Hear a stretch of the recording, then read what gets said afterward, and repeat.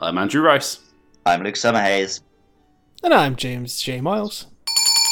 And you're listening to Monster Mash. And on this week's episode, we are hunting Lunagaron.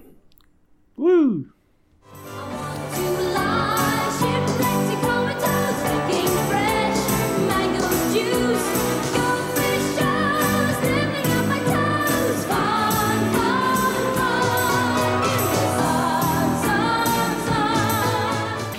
Party had just begun.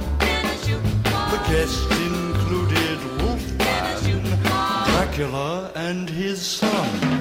Played the mash, They played the Monster Mash. the monster mash.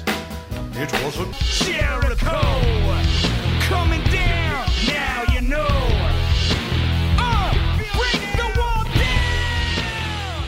Lunagaron have an organ that chills the air they inhale, circulating it throughout their body in a unique form of thermoregulation. They can travel long distances and endure environmental changes, allowing them to occupy a wide range of habitats. They usually walk on all fours, but can stand on two legs by shutting down their cooling mechanism, spiking their body temp to expand their muscles. Pale moonlight barely breaking through the cloud, the creature wanders restlessly through the darkness, stepping firmly, never dropping its pace, its entire body honed to perfection. Finally, the clouds split apart, and the moon reveals itself. Silver light illuminates the land and the mountains. It dances, it runs, it trembles with unbridled power, and with an entranced roar, it shows its true form. That's some pretty neat lore, actually, about how they stand. Yeah, I was just thinking, because does that mean when he stands up he's less icy? Yeah, I guess so. Yeah, that's. I'd say that's kind of true. Like, it's really only around his hands, really, right? Like, he gets. His back's quite iced at that point, but maybe that's Spikes. the point. Like, yeah. Moves away from his legs. It's a Yep. cool little bit in lore. Don't know if I agree with the part about him being in a wide range of locales. It seems to be mostly in just. I ice. was thinking I've only really seen him in the one or the ice one. Like, But, you know, at least they tried. I'd like to see him show up in the volcano, though. That'd be nice. You'd melt. Well, I mean, Yeah, I'm he wouldn't melt. melting. The ice might melt. He's got a unique form of thermoregulation. Sorry, It'll be look, fine. was that your Lunagaron voice there? I don't know, that was just my Wicked Witch of the West voice, Oh. I guess. That classic. Well, it's very much in the right sort of time period as all the monster movies we've been speaking about in recent episodes, isn't it? Oh, interestingly, the Universal Wolfman movie wasn't until like 1941. So it's quite a bit later than Dracula and Frankenstein, I think. Wizard But you think of those three as a trio. Wizard was in the 30s, though, wasn't it? Yeah. That was the point I was It's a making. long... Yeah, it's like 10 years apart. 10 years is quite a long time. Okay. Okay. I actually, now that I think about it, to most normal people, probably would take Jay's side on that. It's fine. Beat me into submission, I don't care. It's all just the past. That's all one period, right? yeah. There's films now or there's old films. Yeah. That is a very Andrew Rice take for what it's worth. Yeah. Once it leaves theatres, it no longer exists. Yeah. No, that's not it. I'm not going to sit down at home and watch something. I've got better things to do with my time. Like, talk about Lunagaron, am I right? Yeah, exactly. Yeah. The werewolf monster is pretty cool. Yeah, I think... Oh, no. I was going to say, so far, the so-called Three Lords, they've been like bigged up in the story and they're all cool designs. They've not been the hardest fights, though. I feel that Lunagaron was imposing enough when we got to it. Like, I don't think it was crazy, but I think he's intimidating enough at the time that you meant to fight him. So I feel like I little step fainted up. more when I was hunting those Kezus for armor sets than I did fighting this guy. For Kez, it could be a right dick, though, right? Yeah, No pun yeah, intended. exactly. Like, he's genuinely is a real pain in the arse. Whereas Lunagaron, It's a good fight because he just Yes. comes at you. You can dodge it and hit him back. And that's it. Like it is. I think he's almost in a similar category to like Gos Harag. That's exactly what I was like, about to say. Yeah, like we don't respect him as much as we probably should, because when you get to him, we're kind of quite seasoned, quite into the game, I guess. But no, I think he's imposing enough for us. I definitely think he's cool. He's cool as hell. Oh, from a design standpoint, yeah, totally. Yeah. Totally. I think the Gos Harag comparison is really apt as well from a difficulty standpoint, because I feel Gos Harag doesn't really hit that hard until he sipes up and like gets the big sword arms, and then he can really knock you for 6. And I think Lunagaron's kind of the same, like until he becomes bipedal and starts coming at you with those claws, all Wolfman style. He doesn't really do huge chunks of damage, I find, really. Yeah, I'm trying to think if I've like tangibly noticed a difference. But definitely, yeah, the attacks that have hit me hardest have been when he stood up, for sure. Mm. So I'll give you that one. But yeah, we don't really have, not that I can remember at least, there are many monsters that have that shift where they go from, on all fours, bipedal, to standing up and duking it out with you. Again, Gos Harag does go about on all 4 legs a little bit. But it's more like he travels on all 4 legs, like he sprints and then he stands up for the whole fight. But the only one I can think of, weirdly, is Zamtrios. Because when he turns into a chubby boy, he just sits on his, hind legs. I guess that feels different because he's just rolling about. It's very different, yeah. Yeah, but yeah. He is technically switching between a quadrupedal and bipedal. But again, similar from a design standpoint with the whole icy the ice armor is very Zamtrios, yeah. But he stays on 4 legs in both versions there. There's a part in the fight where Lunagaron gets almost like a fin on his back, made of ice, and that's big Zamtrios energy, like when he goes into his armored form before he puffs up. If we'd seen a quick snippet of that guy, of him in that form in the trailer, we could easily have been like, "Oh, it's Zamtrios." And been incredibly let down when Zamtrios didn't make it into the game. Yeah. Well, spoilers, I haven't finished it yet. You make it in the game. Sorry, he's the front of us. We took zero. But I do it's a unique fight for sure. Yeah, and I think you can't just dodge his melee attacks as well. He's got that ice beam that he does as well. Again, there's a lot of similarities between him and Gos Harag, because Gos Harag will do that as well. That big Kamehameha that he does, yeah. Yeah, which Gos Harag does just before he powers up, if I remember rightly. Whereas Lunagaron, I think he'll just do that occasionally during the fight. He's like a more bestial version of Gos Harag. Gos Harag got a bit more like a humanoid element to him. And Gos Harag's more the Yeti, isn't he? Yeah, the Yeti or the Namahage, like we talked about. Yep, that's it. This one lad, all Wolfman. Epic. Yep. So the big thing with the Frankenstein boy, the Garangon, was that it's supposedly a peaceful monster and it's been driven into this rage and gone berserk.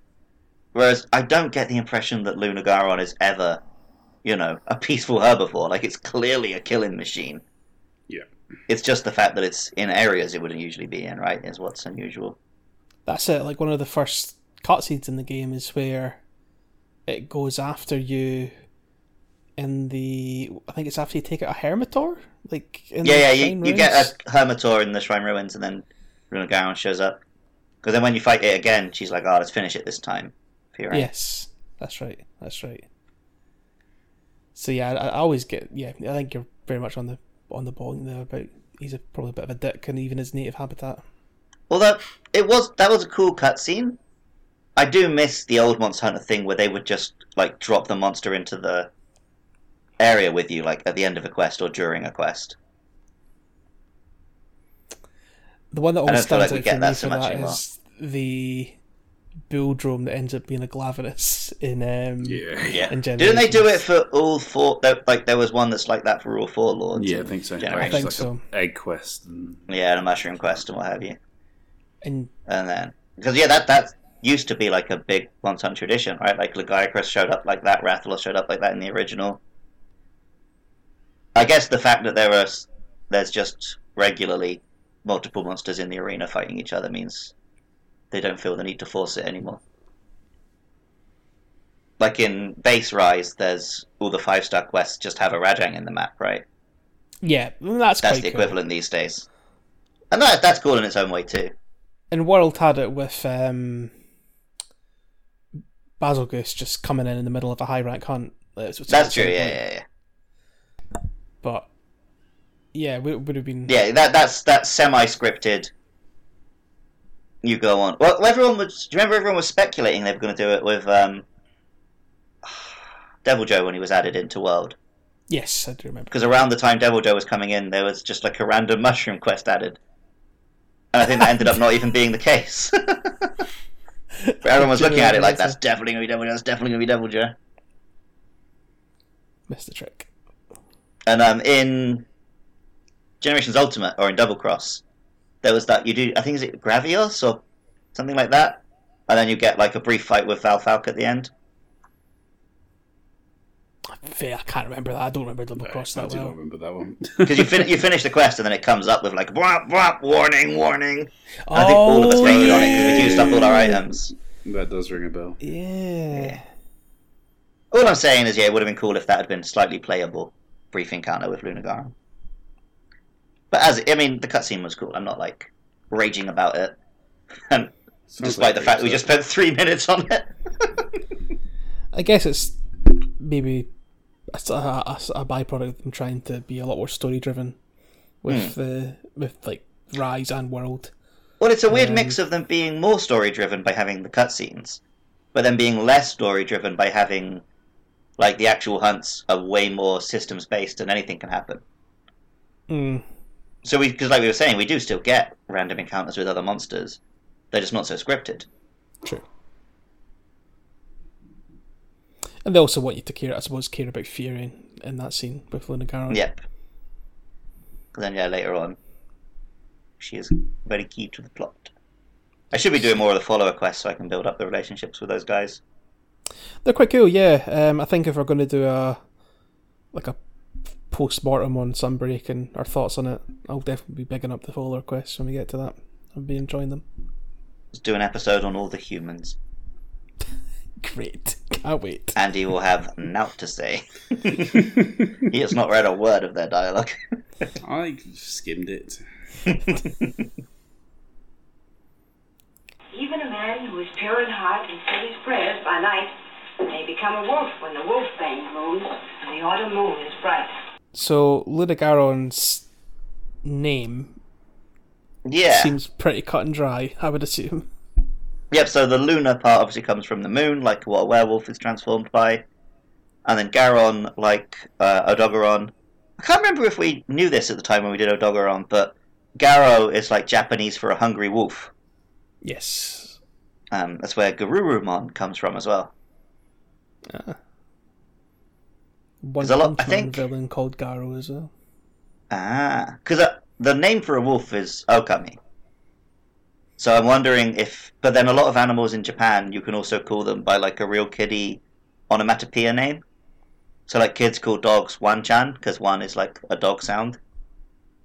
So maybe Garo is just like the onomatopoeia for it growling when it's hungry. Gar.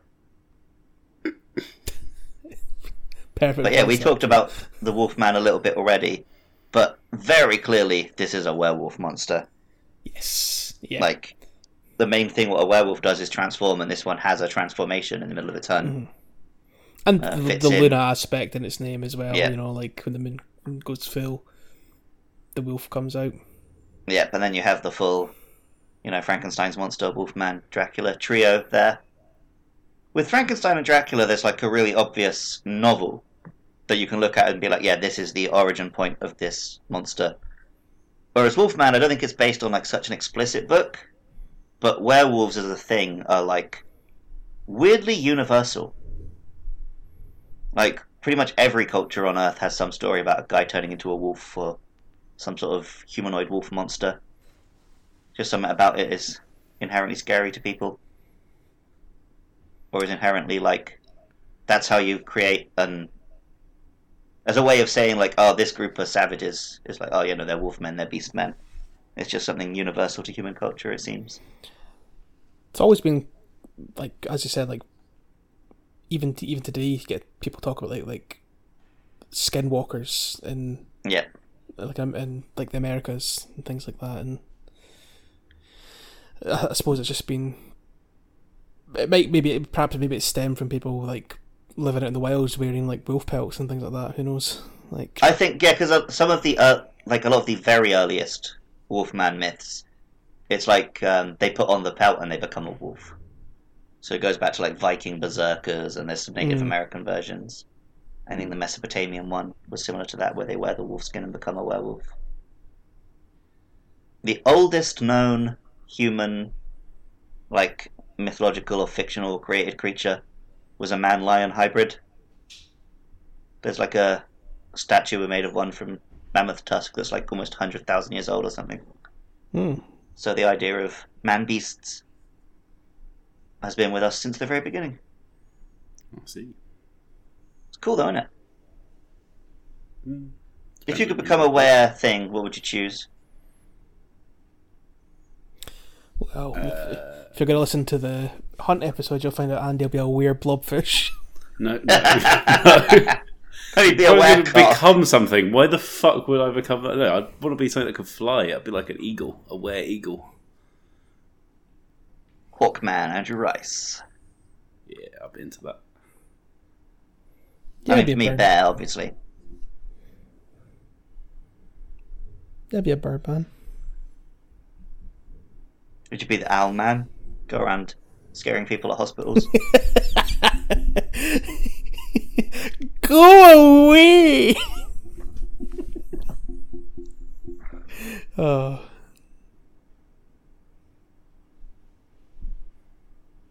Right, we done? Yep. Astalos next, Jay. I was actually going to ask about the armour. Okay. If there was any, like...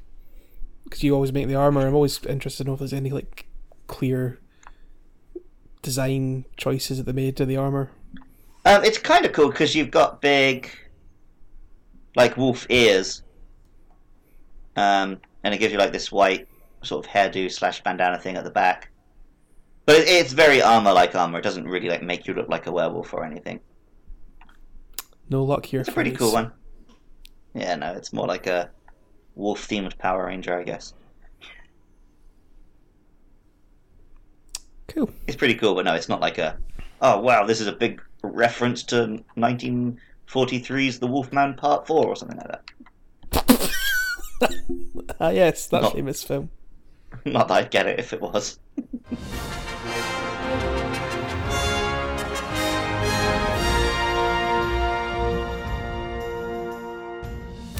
Well, we can go ahead and sweep that podcast under the rug, because next time we're going to fight the dragon that's a bit like a bug. So join us for the fight against Astalos, just coming up next. But until then, where can we be found, Luke? You can find this podcast on Twitter at Monster Mash Pod. We're also on Facebook, YouTube, Spotify, Apple Podcasts. Please do give us a rating and a review. You know, give us 5 stars, tell people to listen. It'd be nice. But just keep on listening. Maybe share it with your friends, whatever. And if you want to throw some money my way to help keep things online, you can go to patreon.com/podcastio-podcastius. And even if you don't want to give us any money, you should still go over there, because you'll find nice convenient links to the other podcasts me and my pals create.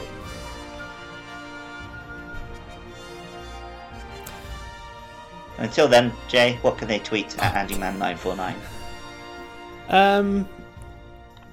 Tweet them pictures of blobfishes in distress. Wow, that's horrible. Tweeting pictures of blobfish in their natural habitat looking happy, and your apologies for your previous treatment of blobfish. I don't know if there are many pictures of them in their natural habitat though, because that's why everyone thinks they look like blobfish. Yeah, exactly. That's why they need to tweet them pictures of blobfish in distress, so you can retweet it and spread the word of blobfishes needing help. Oh, the old Channel 5 excuse, like, oh, no, this isn't really exploitation, it's because we want to help their situation. Yeah, that's it. That's why we're just going to film all these documentaries where it's just lots of juicy shots of a boy with an arse for a face. Yep, that's why I'm treating Andy this week. He's our boy with the arse on his face. See ya! Catch you next time. Goodbye.